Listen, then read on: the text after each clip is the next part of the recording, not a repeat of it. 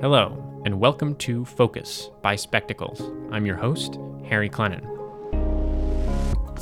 On this episode, American education, federalism, and the unfulfilled dream of liberal neutrality. Contemporary battles over critical race theory in schools echo the history of American education policy, which provides crucial lessons.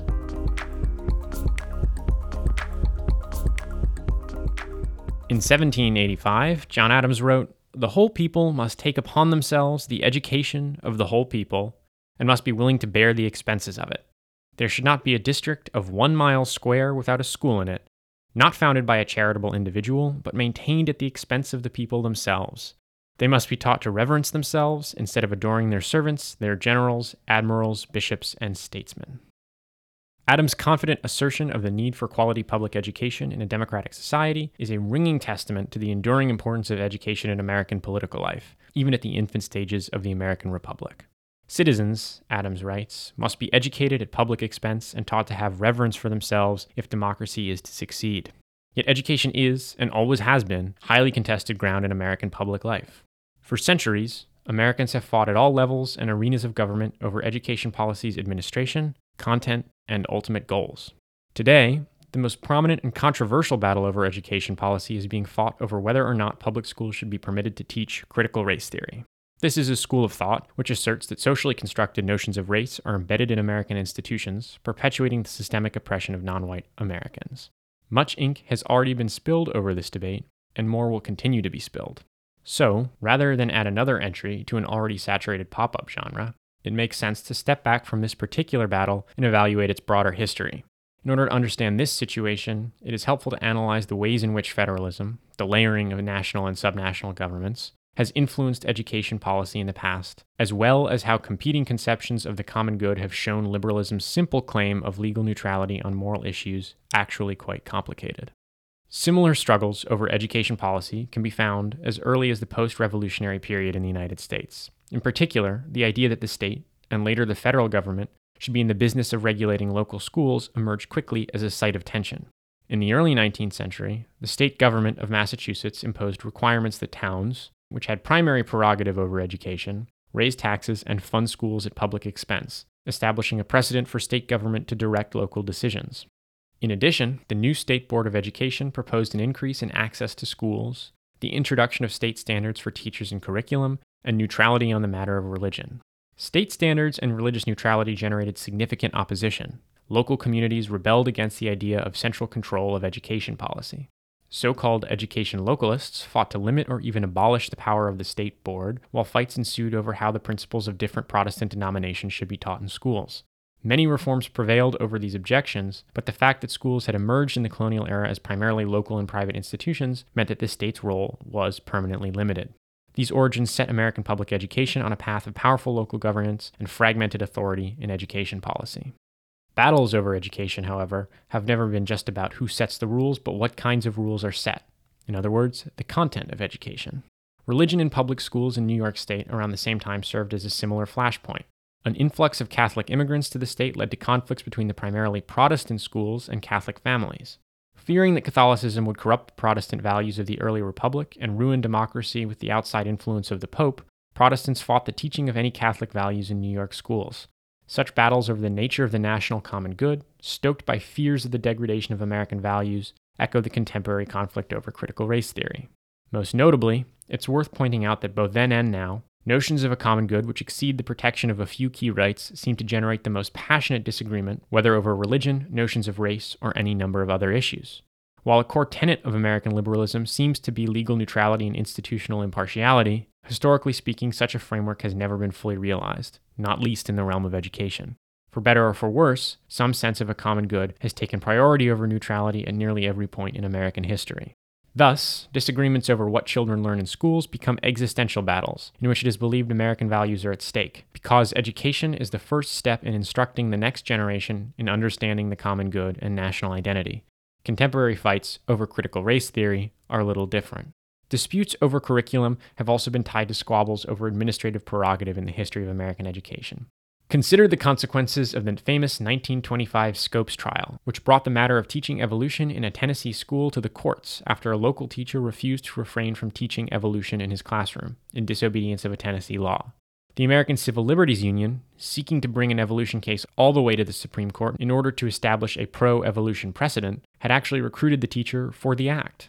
The trial which followed became a national sensation, but the Tennessee Supreme Court ruled in such a way that the case could not be appealed to the Supreme Court, denying the ACLU the opportunity to establish its desired precedent. Importantly, the Tennessee court's decision is indicative of the desires of powerful political actors in states, particularly in more conservative states, to prevent the federal government from establishing its own authority on matters of education policy. Such policy fragmentation, resulting from contradictory responsibilities between different branches of government, has resulted in disparate educational quality and preparedness.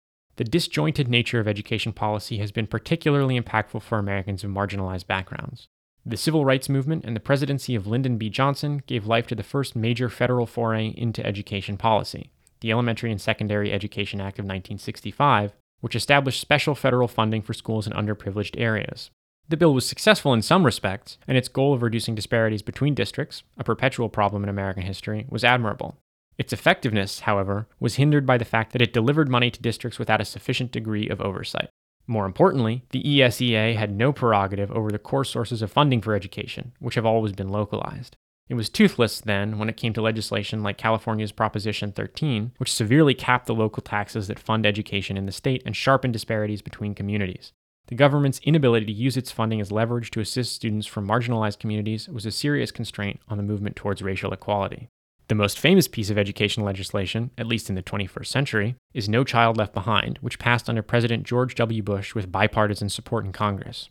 While No Child Left Behind significantly increased the federal government's role in education policy by introducing national standards, it did so in a way that perpetuated rather than reduced disparities across states and localities.